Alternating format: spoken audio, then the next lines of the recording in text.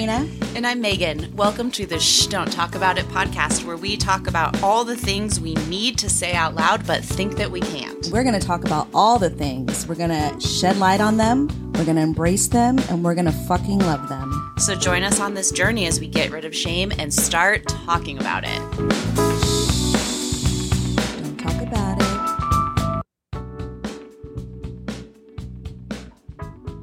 Welcome to season 4, episode 2.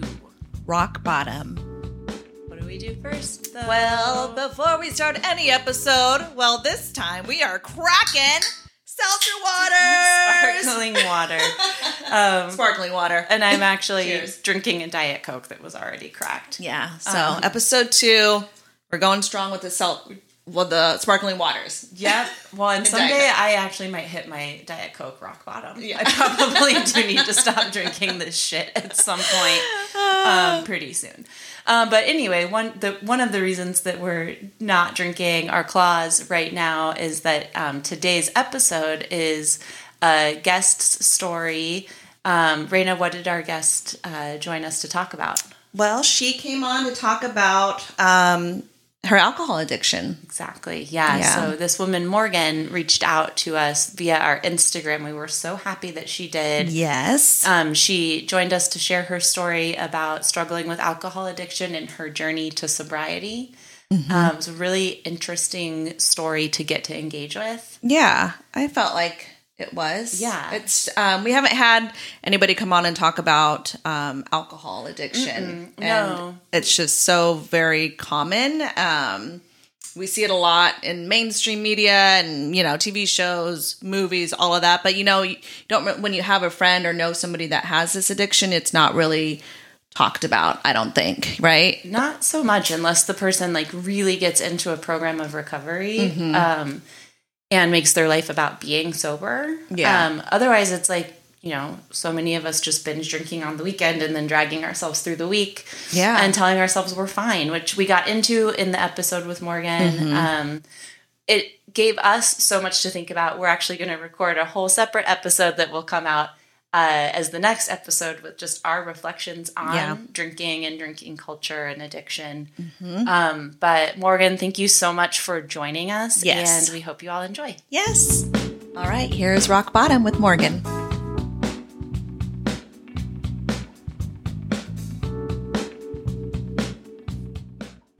Hi, Morgan. Thanks for being here with us today. Hi. Absolutely. Hi.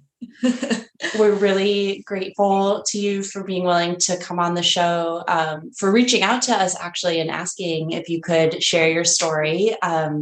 You are actually one of the very first people who we didn't already know in some capacity who's reached out and asked to come on. And so we're extra special, grateful and excited to have you here today. So really appreciate it. Yeah, thank you. I watched you guys with a friend of mine, or heard you guys on another earlier season. I love what you guys were doing. So I thought, why not? Yeah. Yes. Thank you so much. Well, so you're here today. You reached out today to share with us and share with our listeners your journey to sobriety from alcohol. And I think it's really amazing of you to feel comfortable coming forward and sharing what it has been like to live with addiction, to work toward a journey of recovery, to reach recovery. And you've reached some really big milestones. It's 4 years, right? Yeah, it was 4 years in February. Oh, hell yeah. Congratulations. That's Thank amazing. So, we can kind of infer why this is an important story to tell, especially in a culture like America that's so dominated by alcohol. But why don't we just start with you kind of sharing why you wanted to tell your story, why this feels important to you to be able to share with folks? Yeah, I just think it's so important. Recovery's changed my life. It gave me a life back. There was a lot of people in my world that watched the slippery slope from, through high school to college to my 20s into my late 20s and just watched this slow but steady spiral. And I think towards my early addiction, a lot of people played it off like she's young, it's no big deal. Towards the end, people close to me realized how serious it was. But I think especially a lot of young adults and a lot of young women don't. I'm someone who loves trying out different makeup looks, but doesn't really wear much on a daily basis, so I like to focus on making sure I have high quality staples. And whether you like a fresh face, full glam, or somewhere in between, you've probably seen Thrive Causemetics Viral Tubing Mascara. I've certainly seen it everywhere, the one in the turquoise tube. So that mascara, along with all of Thrive Causemetics beauty products, are certified 100% vegan and cruelty-free, which I look for in makeup, and they've got excellent quality to match. And something I didn't know from all the mascara videos I've seen is that for every product sold, Thrive Causemetics donates either that same product, another product that is needed more, or a monetary donation. They've worked with over 500 nonprofits to help with a wide range of causes like supporting cancer survivors, people experiencing homelessness, education access, and so much more. Knowing that makes me feel even better about using their products. And I do enjoy using them. Like I said, I like having high quality staples, and so my favorites are products that are multi-purpose, like the Brilliant Eye Brightener. It comes in a bunch of colors, and I like using them as eyeliner, eyeshadow, and even highlighter. Thrive Causemetics is luxury beauty that gives back. Right now, you can get an exclusive 20% off your first order at thrivecausemetics.com/thrive.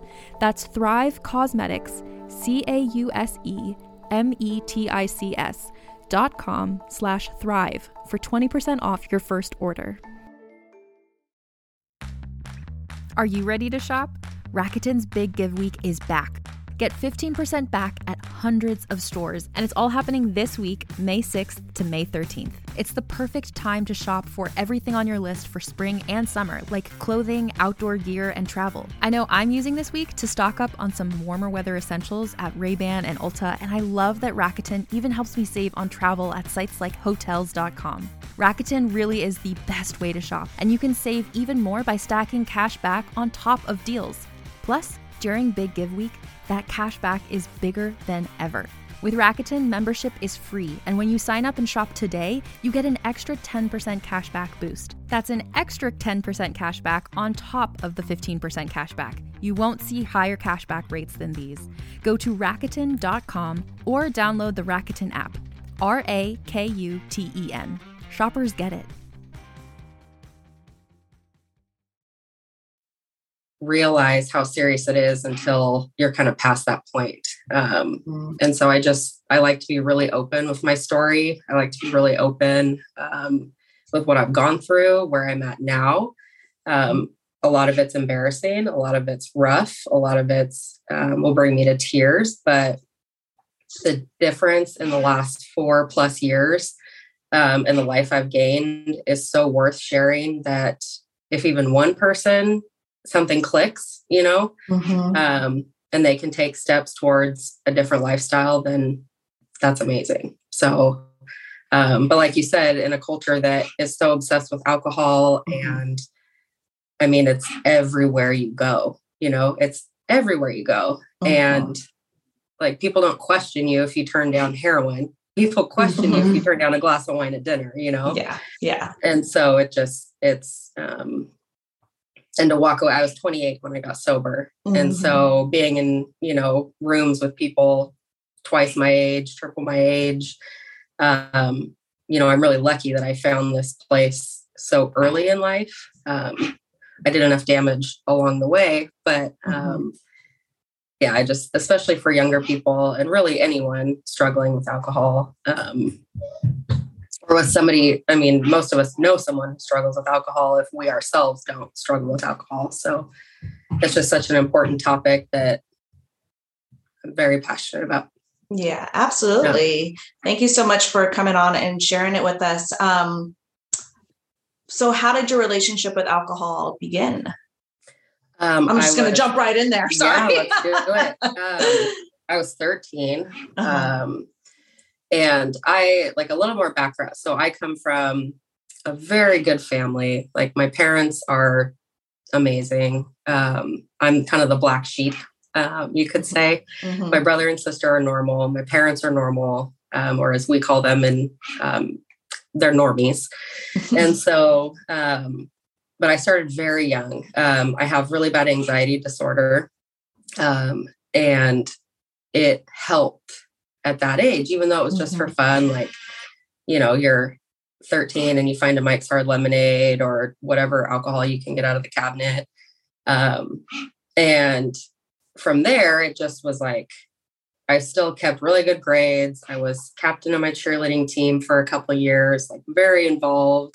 But then on the weekends, you know, it was just a way for me to almost become a different person. Like I didn't have to be this anxious kid, you know, I got to just let loose, and it almost became my excuse for all these behaviors, like this alternate personality. And then it went into, I went away to college and joined a sorority right away. Don't regret that for a second. I met a lot of amazing, amazing people that I'm still close with to this day. But just like in that atmosphere, it like gave me the freedom to spiral. You know, and I left college a couple years in. I said it was on my own accord. Everyone was proud of me because I said I wanted to not drink as much. So I came home when really I was about to get kicked out of school, the sorority, all of it from my drunken behaviors. And so I come home, I'm working full time, drinking whenever I can. And still at this phase, like I'm just the life of the party, or at least in my head, I'm the life of the party. Or I'm fun until I'm really not fun. And so, yeah, it just, I mean, it progressed and progressed and progressed. And with the drinking came the behaviors, like I said, but then just decisions on relationships I was in, jobs I kept, people I hung around.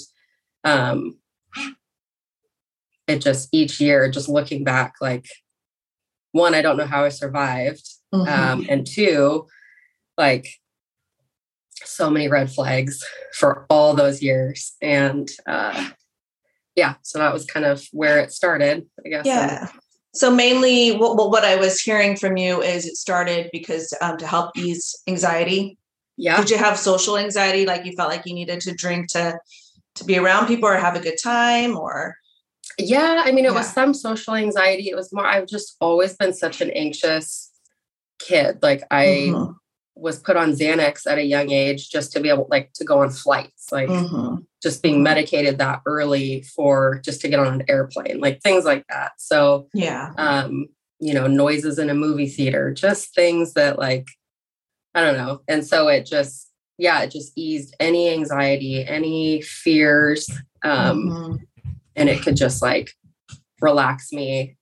But since day one, like, I mean, the first time I blacked out, I was in high school. So like from day one, there's no off switch. Like that's the happy hour is never happy hour. Brunch was never brunch. Like there's no off switch. So, yeah. And it must be, it's so tricky, right? Like, and when you like joining a sorority, going to college, it's almost like you are perceived as like, this is just what you're supposed to do. Like this is just part of the developmental progression of becoming an adult, like go away to school, binge drink. The weekend starts on Thursday. I went to Arizona State. So I went to a school where it was like the weekend really starts on Wednesday. Yes. Like it's a 5-day weekend and a 2-day week kind of mentality. And I remember even when I was in college thinking to myself, like, whoa, babe, you're drinking way too much, and wondering if I was having a problem with it. And then, but people around me being like, it's just the age. Yeah. So I was finding myself connecting with what you were saying, and then wondering too, as things were progressing for you, did you go through cycles of like, okay, I know this is too much, like I got to cut back? Or were you like, yeah, no, this is fine. Like, this is fine. Like blowing past the red flags, to use your words, until it was like way too late to ignore them? Yeah, so I would go through phases. Like my mom was pretty worried early on. Like from her childhood, she has family members that even though she's normal, she had people around her that were not.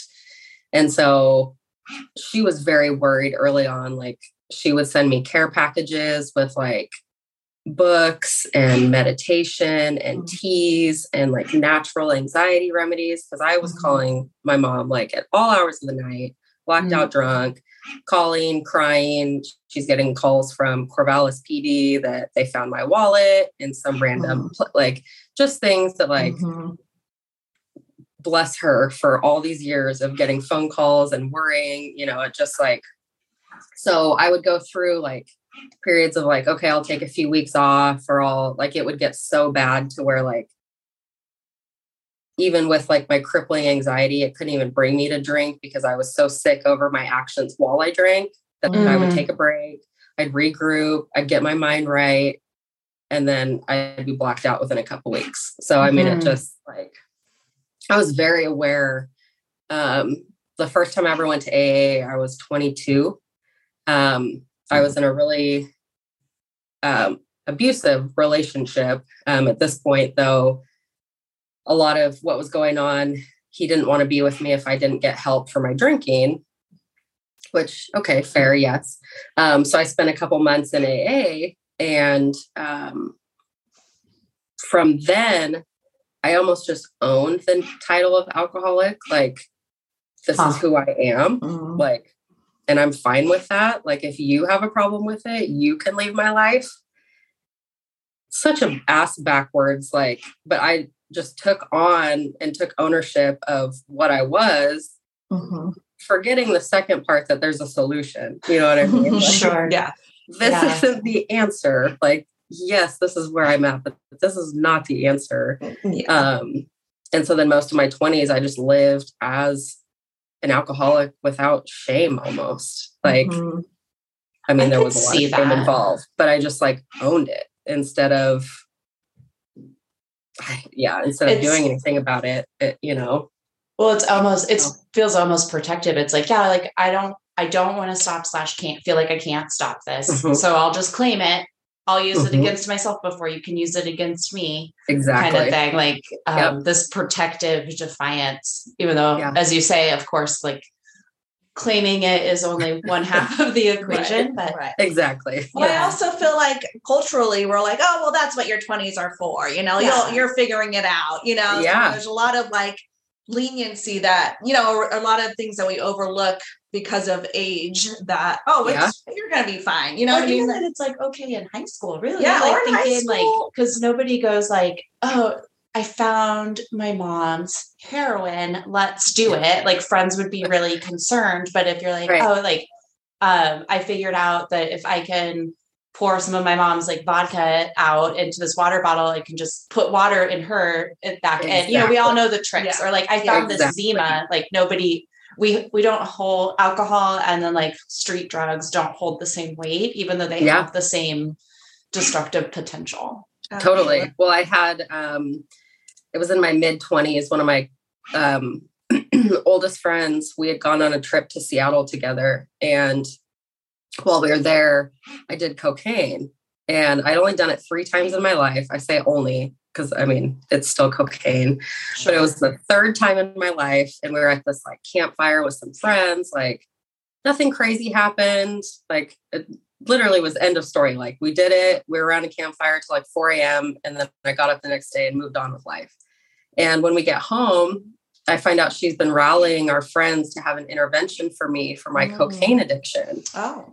And I remember freaking out like, okay, well, if you want to take a real hard look, you don't want to talk about my alcohol addiction, like my alcohol abuse. Like that was my question. Like, if you want to fix something that's spiraling, it's my alcohol. But sure, you can come at me for the cocaine. I just remember feeling so like, no, if you were really worried, like this is what we'd be going after. But anyway, just to kind of show you, like, well, did they drink too?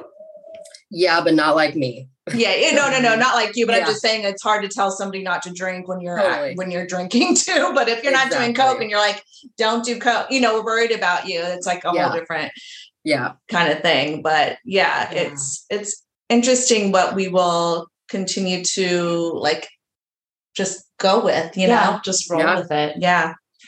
Well, so what do you think were the red flags that you were blowing past, not paying attention to, or like rationalizing to yourself? I lived in my own reality. Like you hear people use the term like high functioning. In my head, I was so high functioning. I don't even know if that's even like a real term, but like I had a great career. I had like a car, a job, a place to live. Like I still had all these like outside things. And so in my head, I was doing great. I was ignoring like my health, my spiritual health, my financial health, my relationships. Like there's this part in the big book, which is the main book of Alcoholics Anonymous. And it talks about like all these things start to kind of spiral in your life. I'm going to butcher it, so I won't even pretend to quote it. I can't quote things like that. But basically it starts talking about taking a hard look at your relationships, like your emotions. Are your emotions out of control? I could not control my emotions to save my life. Like just outrageous, like hot, cold, up, down. Had no problem just being done with relationships. Like, oh, I embarrassed myself in front of you. Okay, I'm never talking to you again. Like would literally drop people. Like I had no value in relationships. I had no problem not being invited on family trips because I was such a mess. Like it was their loss, in my opinion. Like, and I just started to lose and like isolate myself to the point where I was only in contact with a couple people. And like this from, even though I've had anxiety, I've always had a lot of friends, like good groups of people around me. And it was like slowly one by one, I just started picking them off, like just done, or they were done with me. I mean, both ways. And a couple of the red flags, besides just my behavior and my health deteriorating in all areas, I had 2 DUIs in under a year. Thankfully, I didn't hurt anyone physically. Like, thank God. I don't know how I won't even try and go down the rabbit hole of like being one of the lucky ones. You know what I mean? But I was, but still 2 DUIs in under a year, jail time, the whole 9 still wasn't enough for me to be done. Like, I'm pretty sure sitting in a jail cell, most normal people would be like, okay, what the okay, this, like, and I was just irritated that I got pulled over. Like, I was angry with them. So that was the reality I lived in. So that's so interesting. Like this idea of like, I have things, like I have the trappings of a normal life, job, car, roof over my head, money. I'm fine. When in reality, it sounds like things were pretty internally out of control. I've explained it like my insides, my brain were literally like a blender, like just like everything constantly, just a mess, just chaos, like a chaotic nightmare for years. And when I was 26, I got out of the really unhealthy relationship I was in for the good first part of my 20s. And everyone's like, thank God she's free. Like, hopefully this will change some in her life. But if anything, I just like spiraled even faster. Like, even though I was removed from that situation, I didn't deal with any of it. I just drank through it. And so it just compounded and got worse and worse. And then finally it's like just exploded. Like just my whole life just exploded. So what does that look like? Yeah, do you mind sharing what that looks like? When you hit rock bottom, I guess, in the handbooks? I feel like I stumbled down rock bottom. Like the final slippings were like lasted probably about 6 weeks. In a 6-week span, I quit my job. was doing jail time on the weekends for a DUI. Tried to sober up by doing Whole30, because that was the answer, was to just like detox for 30 days. I made it to day like 22 before I was drinking. But God forbid I put sugar or anything in my body, right? But alcohol. So, but in that 6-week period, I'll tell the story of how I quit my job in that, which was like the start of this. So I had been working in hotels for years and managing a hotel, assistant managing a hotel at this point, and burning the candle at both ends. And I went to someone close to me, and he's also a family member in the program, been sober for like 35 years. And I had dinner with him, and I'm like, my life's falling apart. I need to quit my job. It's all my job. It's my job. It's my job. Didn't mention all the wine I was guzzling or any alcohol involved, even though he knew, like he's been around long enough. And so at that dinner, he was like, well, what's it going to take for you to quit your job? Like, give your 2-week notice tonight and start over. Like, just start over. And I'm like, I can't just quit my job. I have probably $100 in my bank account, like barely paying my bills, even though I make good money, like couldn't keep my head above water. How am I going to quit my job? And he was like, if I promise to help you get back on your feet, whether it's 6, 9, 12 months, I'll make sure you're taken care of if you just go home and quit your job. I was like, because do you think he knew that the job was the excuse and he just wanted to take the excuse out of the equation? Or Yep. Well, I think he wanted to see what that would open up for me. And so I quit my job. That weight is lifted. He shows up to my work the next day with a $5,000 check saying, here's your first installment. Like, I believe in you. Let's get you back on your feet. Like, this will take care of you for a couple months. We'll reconvene, see what you're going to do, whether it's go back to school. So in my head, I'm like, my life is fixed. I'm going to re-enroll in school since I never graduated. I'm going to figure my life out and just be good in a couple months.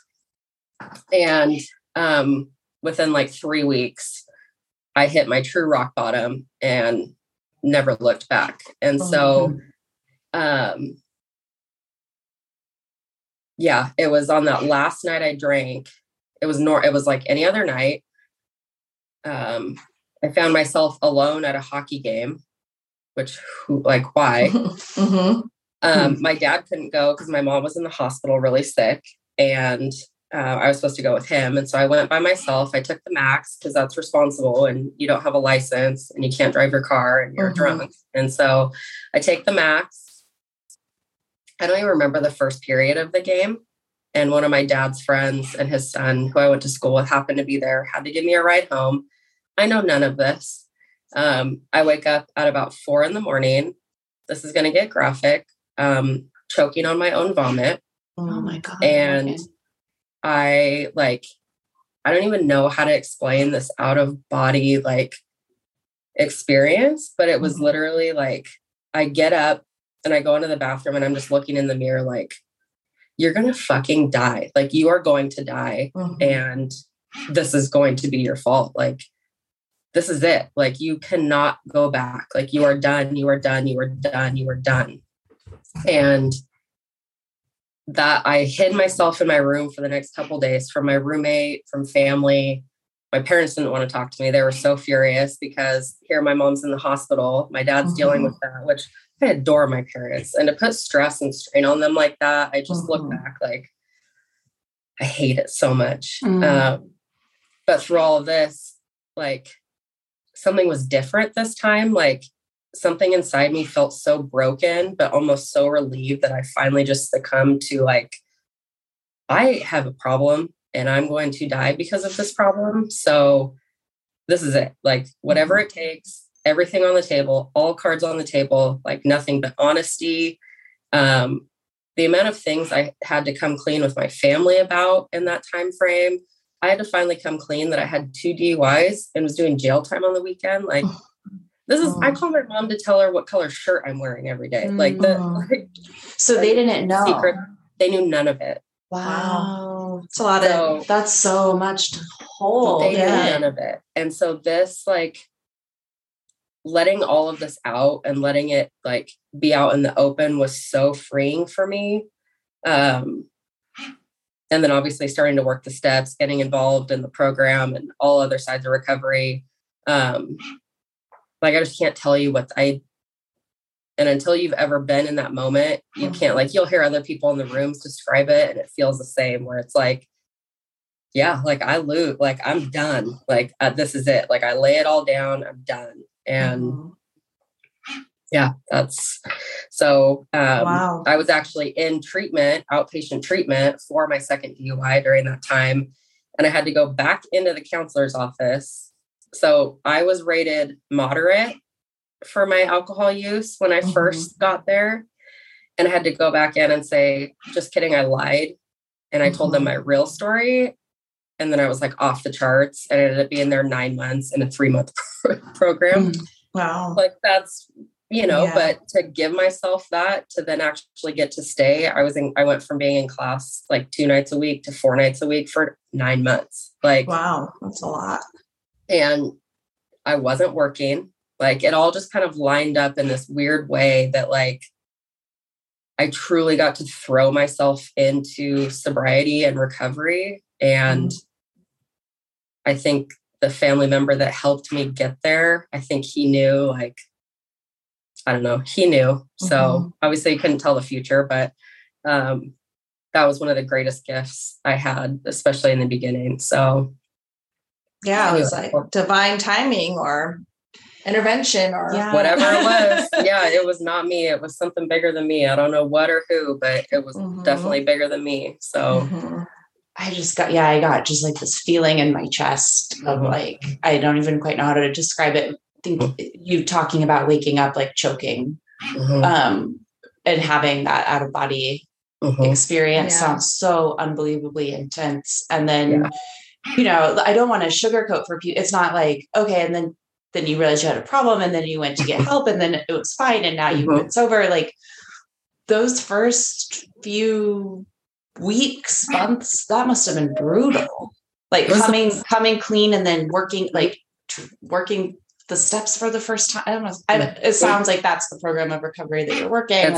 Talk to us about how, like, what was it actually like on this like road to where you're at today? So in the first couple of years of sobriety, I had a warrant for my arrest. I was on house arrest. I had to fight to get my license back, do all the steps to do that. And those are just outside things. The internal stuff, like you take the alcohol out of my system. I was still a fucking mess. Like, excuse my language, but I was a mess. Like I didn't know how to adult. I did not know how to adult. I couldn't have, like at this point, I didn't have any real relationships. My roommate at the time was heaven sent. We had been friends for years, but I mean, she stuck me through it all. And she was really good for me to live with. I pretty much changed everything else though, because a lot of times they say you need to change people, places, things. You got to change it all. And so the only thing that remained the same was my living situation, but she was a very safe space. So no alcohol in the house, listen to me cry at 3 a.m, all of the above. And, but it was some of the best days of my life in early recovery, but also some of the worst, like just reliving a lot of what I had done for years, making amends to people close to me. Like the outcomes of those were amazing. Sitting in those, writing about those, rehearsing those, having those conversations, like that's the real shit.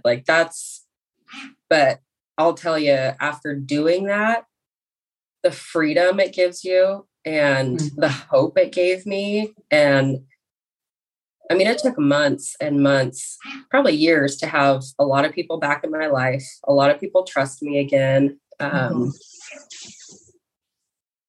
Yeah, it just, and getting through all the legal side of it, getting through, I don't know. Yeah, it's raw and it's, the best thing I've ever done. I just can't even put into words like how raw that time was. So like, I just think back to myself those first, 30 days and getting my 3-month chip and celebrating my 1-year birthday, just like, it just, and I don't ever want to lose that too, because I don't want to get so far down the road to where it's like, yeah, I got this in the bag, because I don't, like obviously days are a lot easier. Like I'm not sitting here with the shakes and I'm not sitting here like fiending for alcohol. Like I can live my life these days, but I can't forget like how long it took to get there, and what it took to get there. So yeah. So what does that look like when you're in a social situation, at a party, or do you still get your, those cravings, and how do you respond to people? Because I know most people are like, come on, have a drink. Come on, you can take a shot with us. Do you just not hang out with people like that, or? Yeah, I don't have anyone in my circle like that anymore. Yeah. Anyone that I kept around or that brought me back would probably slap a drink out of my hand because they don't want to see me ever drink again. Yeah. And I've luckily found a lot of spaces in recovery where I'm with other sober people. Like my husband's in recovery. I met him in recovery. We have family members in recovery. We play in a softball league that's all recovering alcoholics and addicts. So we really surround ourselves with people. But like when I'm at a family thing, like I said, my family's normal. They'll have half a beer and be done or fine, which I don't know how people do that. And so me neither. My mom does that. I'm like, you just wasted that whole beer. I don't understand. And so, but they're totally fine like that. And so it just doesn't, like in the beginning, everyone tiptoed around me. Like I remember house sitting for my parents. I was like 6 months sober, and my dad literally put a padlock, like chains and locks on the outside fridge where he kept his alcohol. Oh, wow. And it was like a rack of beer and I don't even know what was in there, but it was like, Dad, they sell it at the plaid pantry down the street. So he really wanted it. My mom's like, if she's that desperate, she's walking to the corner to go get some, like at the market. And he was like, but I'm not going to be involved at all. And I remember sharing in a meeting, like how pissed off I was at first. Like, I'm 6 months sober and you're really going to lock your fridge. And then I remember my sponsor, like, you're only 6 months sober. Like they have years and years of damage that you did to unlearn. Like they're learning this new sober you. And if that's what made him feel safe to make sure you were okay and you were safe, like, and so now I can laugh about it, but I remember being so angry. Like I didn't even take a picture, but it had like this huge lock. Like, I don't even know where he got this log or why he had it, but it took them a long time to, they'll never forget the things I did. I was blacked out for most of them. So a lot of them, I don't remember.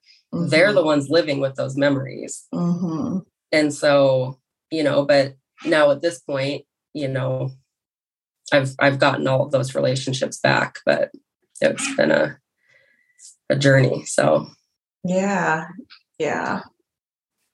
What advice would you have for someone who is wondering if they have an issue or knows that they do and is trying to figure out like how to get started? Like it's intimidating to just walk into a meeting. A lot of people do that just on their own. Like, you know what, today's the day I'm going by myself to a meeting full of strangers, so like, I don't know, what would you advise? So a lot of things helped me. And so I always like to share all of them because while AA was my main form of recovery, it wasn't the only thing I had going for me. I was in inpatient treatment outpatient. I apologize. Outpatient treatment. My mom had randomly gifted me a book that of all things like helped so much. And I recommend this book to anyone that's questioning if they might have a problem, because this woman's story resonated with me so deep that it's called A Happier Hour. And it basically, like in her eyes, she was just a social butterfly that drank at events to kind of ease ease the anxiety and have fun. But she was finding herself waking up, not knowing how she got home, losing her phone, losing her keys, wrecking her car, like all the things that I was doing on a regular basis, to finally realizing like, oh shit, like this is a problem. And so, it's one of the questions I get a lot is like more for people, like their loved ones, if they have a problem, like people knew, but I was going to be the only one that could see it and do something about it. Like I had to do it. I had to get to that place myself, or life had to help kick me there as, but I mean, like if they would have forced treatment on me or forced something, like that wasn't the option for me. So, but really the biggest thing for me, I learned, in a therapy session years ago was like, is it like rolling the dice when you start drinking, which is more like, we don't know what's going to happen. Like, is she going to be fun? Is she going to be mean? Is she going to throw hands? Is she going to wreck her car? Like or is she going to like end the night in one piece, like miraculously, Yeah. And it was like, every time I picked up a drink, it was rolling the dice. And so that for me was a good description of my alcoholism. And then just not having the off switch, like every once in a while I could keep it together, like, but for the most part, and especially towards the end, like no matter how hard I tried, I always jumped off that ledge, always. Were you angry drunk or? Sometimes. Yeah. I describe it more as just sloppy. Like my 28th birthday, my parents get a call from a bartender. I was asleep in a bathroom stall at like 7:00 at night. Like that's the, like, just sloppy and no regard for anything. Like I would drive, I would just end up everywhere I shouldn't be. So yeah.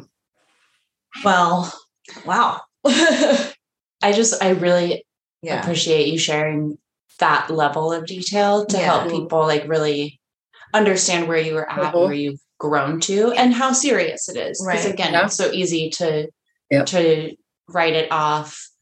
And I also really appreciate you making the point about, because I even was going to ask, like, do you have advice for friends and family? And you kind of gave it, like, the advice is like the person kind of has to get there, which is hard. That's a tough pill to swallow. Like, as someone who has people who I'm very close to, who, friends and family who struggle with addiction, many of whom are now like working a program of recovery, the lead up to the point of like the person getting sober is really fucking scary. Like there's you're just kind of white knuckling every day, or wait, like, is today the day that I'm going to get the call that like something truly catastrophic has happened. And we don't want to admit that we are powerless over it, but at the same time, it's like the person is powerless over their addiction, and I'm not God. So like, I'm not a deity. So like friends and family kind of just having to like sit with that powerlessness is really hard. Which I think is different from like, you can still be there for the person, like, and you have power and agency over how you can choose to interact, but truly like no one's in control of sobriety except for the person experiencing the addiction. Yep, absolutely. And like you said, like, you don't have to be involved or, sit and take any abuse from them, or, I'm proud of the people that walked away from me. I'm thankful for the ones that stayed, but I'm proud of the ones that did walk away and put that distance, because I was just dragging them through more shit, and, I never lost my parents completely, but I've never seen such disappointment in my dad's eyes than after my last drunk. And like, that's burned in my brain forever. And we hurt a lot of people. It's a very selfish disease. And we hurt a lot of people along the way. And like you said, it is so serious. And like, for me, like, not to be dark, but it was life or death, especially towards the end there, it was life or death. And I have to remember that severity of it when I'm out living my life and you catch some weird wind in the summer where you're like, man, a beer on a patio sounds good. And then it's like, you got to play the tape like, no, it does not. Burning your life to the ground that you've just worked so hard for does not sound like a good time. So, you know. Yeah. Yeah. I think your story is so relatable. You know, we hear the narrative quite a bit of, you know, started drinking in, you know, when I was a teenager and then to college. And then, you know, there's something, you know, within each individual, whether or not that behavior continues or on what level that continues. So, you know, I think this is such a great story to share because we see what can potentially happen if you, you know, continue down that road and don't realize it until you are waking up like that and you're like, holy shit, like, what the fuck am I doing? You know, because we do like to play it off. And I will only speak for myself because I do drink and I'm like, that narrative is like my narrative since I was 13 years old, you know, and everything. Yes, I have a job. I'm responsible. I call myself like a responsible alcoholic or whatever. Like it's like a good thing, you know what I mean? But it's not, you know, and I definitely struggled with alcohol and the mental hangovers and all of that. And it's still something that I continue to struggle with. And so that's why it was important for us to have you on the show as well, is because it is something that that we, you know, even in our earlier seasons, you know, cracking claws and, you know, we talk about drinking, which there is a healthy amount of drinking. And then that's where like, there's such a fine line, right? It's like but I think if you think inside, like if there's something inside of you that's telling you have a problem, I think you should listen to that voice. Yeah. I mean, I think I should probably listen to that voice as well. Or even, you know, just, like even if you explore it, you know, just to see what that means, you know, like when I went to my first meeting when I was 22 and I left there, like, I am not like these people. Like, this is not for me. But then I go back when I'm 28 and I'm like, oh, I found my people. Like, you know what I mean? Like my sponsor was 32 years older than me. And she's one of my favorite people on this earth. And just connecting on that level with someone who was doing the same shit I was doing just 30 years prior. You know, this time around in the rooms, like I did feel at home and I did find a home group and I did find a community of people. But then I also started playing the recovery softball, you know, and then I met my husband. I was 6 weeks sober when I met my future husband.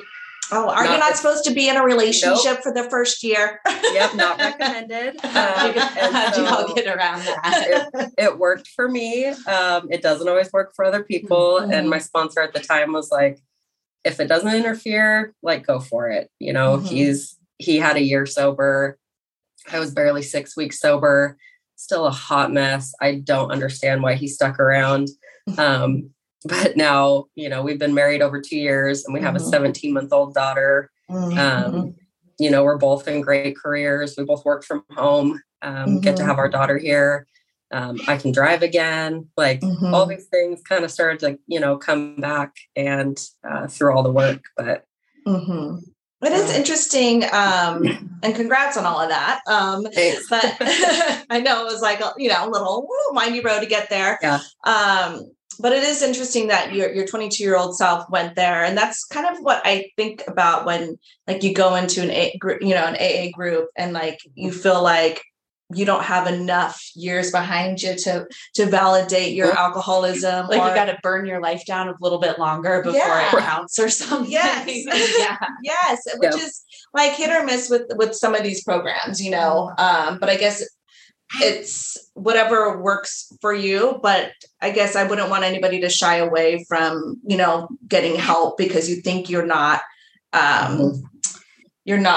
No, that's the addict brain talking. Yeah. Yeah. That's like finding, well, for a lot of people, not to therapize too much, but it is like, well, I'm only this age.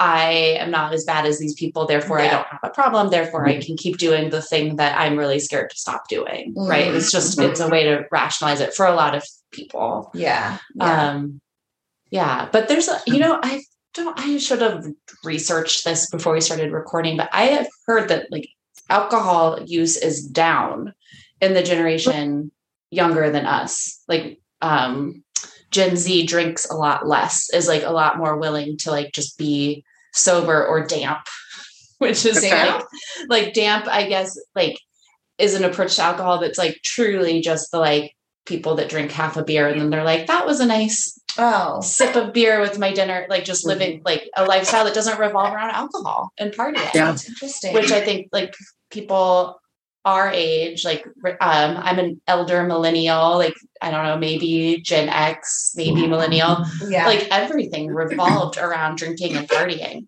for people our age, I think, and older. And it seemed like I just heard, but now I'm like one of those people that's like, I heard something, done no research to verify. No, I mean, it makes sense because like mental health is so much more talked about nowadays than it was when we grew up. And it's because of the accessibility, you know, through all social media.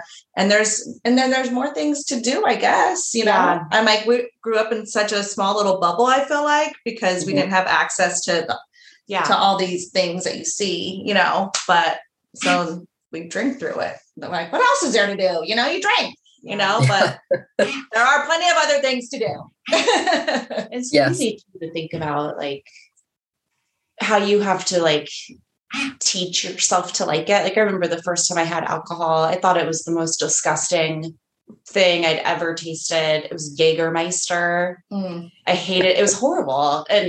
And yet we like force ourselves to learn how to tolerate it and then learn to like it, because that is like the socially acceptable thing to do. Yeah, just even plug your nose and chug. I know, taking a shot, I would gag, but give me another one. You know what I mean? It's just because we're all trying to reach that. It's the mental, you know. It's not. It's like this. It's just a numbing thing that we do, I guess. Yeah, I used to break out in the worst hives. Like I'm completely allergic from drinking to alcohol. Yeah. I would get hives on my face, on my fingers, like the weirdest blotches. And my answer would be to carry makeup to cover it. To just like, so people would stop asking me, like, are you sure you're okay? Like, I'm fine. Let me drink, you know? Yeah. Like, that's insane. That's insane. Yeah. The things that we continue to do. Like I would throw up for 8 hours the next day. You know what I mean? So hungover, and then like this is like a vicious cycle, like throw up forever and then have like 2 or 3 days of a hangover, mental hangover, start feeling okay, normal, you know, by Thursday, Friday, feel great. Let's do it all over again. Let's hope that I won't be throwing up for 8 hours the next day. You know, like it's just I don't know what it's a disease, I suppose. Yeah. You know, it's just, I'm just really feeling like so much admiration for you, Morgan, like what it takes to really kick an addiction. It's not the same thing. I'm on 3 days, day 3 of no cigarettes, which is really hard. Nice. I love smoking cigarettes.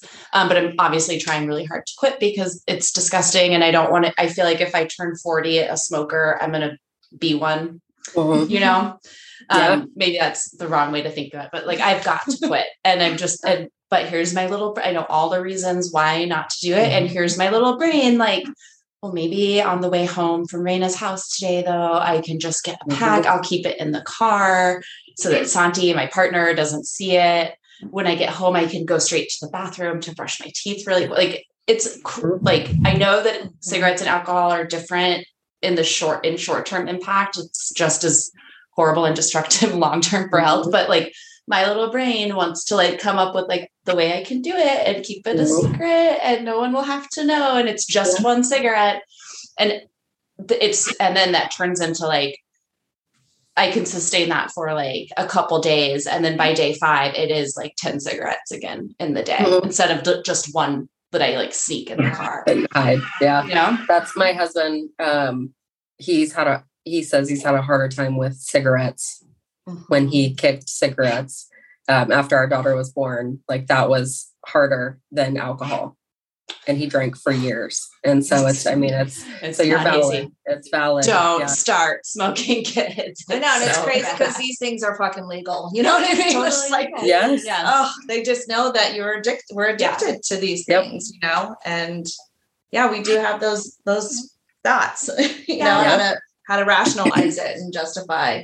It's so silly too, because I try to eat healthy food. I exercise for like at least an hour a day. Yeah.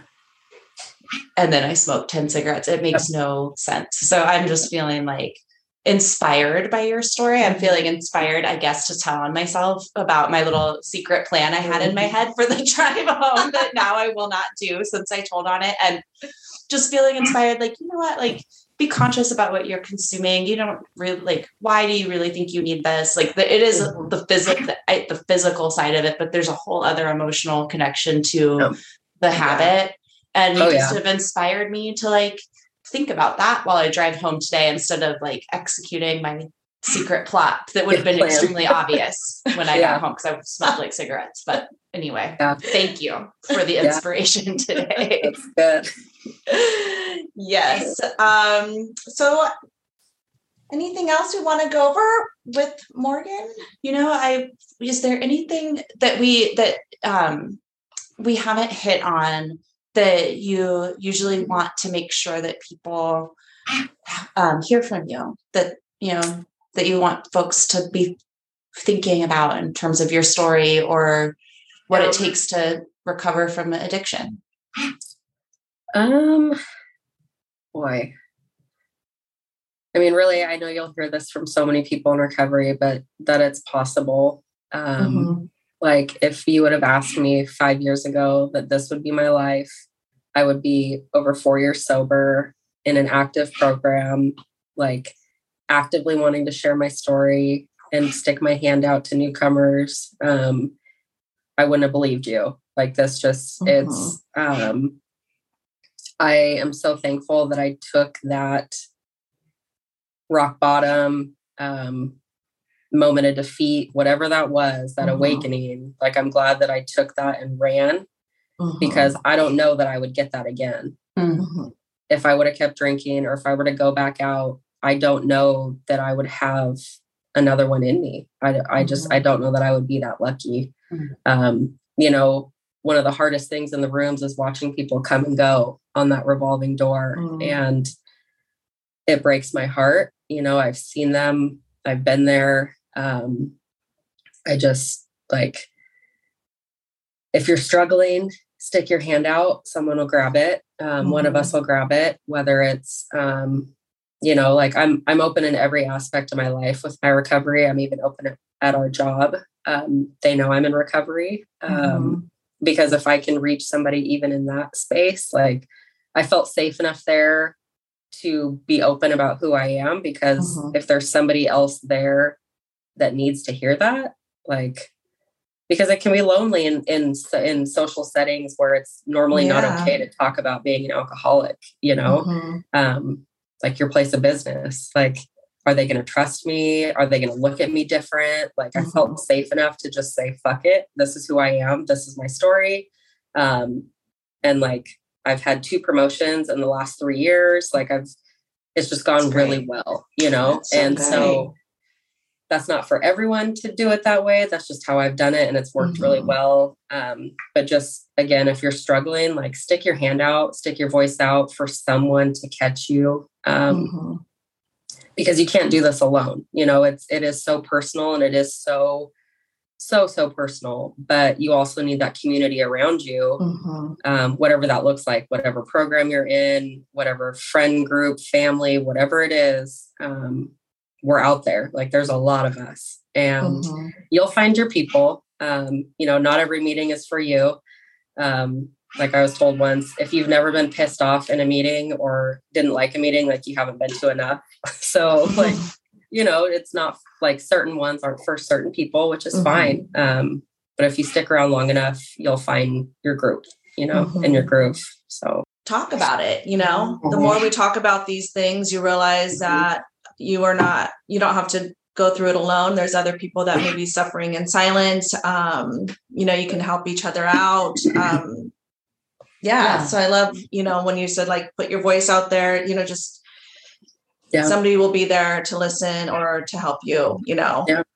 I mean, I've met people in the weirdest situations that, whether it was through social media, at work, in different social settings that I didn't, you know, I needed to meet, they needed to meet me.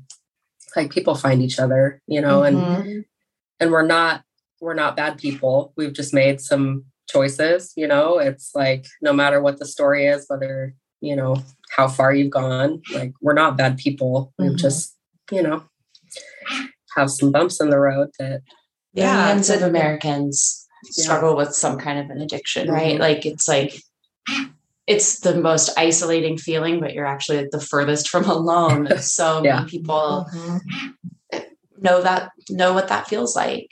Yeah. Okay, if someone's listening to this and they're like, oh, maybe I do want to go to a meeting or like check this out, like, what's the best way to get connected to a recovery community, in your opinion? So there's a few ways. I was lucky enough to know people already in the recovery community that I could just call and say, hey, take me to a meeting. And also when I got looped in at the outpatient treatment, they connected us to meetings. But it's online. If you just search either recovery programs, AA meetings, I mean, there's multiple programs. And so that's just the one I have experience with. But they'll give you a list of meetings online. There's even an app you can download that will tell you where to go. And so, but if you don't want to go alone, you know, I don't know how open people want to be, but throw it out on social media. I feel like everyone shares everything on social media. Might as well, like, or reach out to someone if you know they've struggled. You know, let's go to a meeting. Can you take me to a meeting? Show me what it's about. We're out there. So I'm not the most public person, but it's not a secret, you know. So I would hope that if someone like in my community was struggling, that they could, you know, DM me or text me, let's go to a meeting. And, you know, I've had people reach out about family members and stuff like that I've offered to take to meetings or just sit and have coffee with, you know, just to, again, share my story and my experience with why it's worked so well for me. But there's a lot of resources. Definitely Google, though, if anyone just wants to go to a meeting and just see what it's about. They usually give an opportunity at the beginning. Is there anyone here in their first, you know, 24 hours? Is there anyone here in their first 30 days? Like, raise your hand if you're willing to be a sponsor. Those are the people to look to, you know, if you want to talk to them after. They don't have to be your sponsor, but at least you know that they're ready to put their hand out and have a conversation. So, like they say, when you're a kid, look for the adult, look for the mom in the room. Like if you're lost, look for those people in the room. So that's awesome. Yeah. That's really helpful. Definitely. Well, thank you so much for coming on, for sharing so much of yourself. And to our listeners, we will put some of the resources that Morgan's referring to in our show notes. We'll post it on our socials. We'll make sure that people find ways to access resources if you're listening to this and thinking that's something you might want to do. So thanks for enlightening us and helping, probably helping show a few people the way through this episode. So thank you guys so much. Yes, thank you. Right. Bye. Okay. Bye.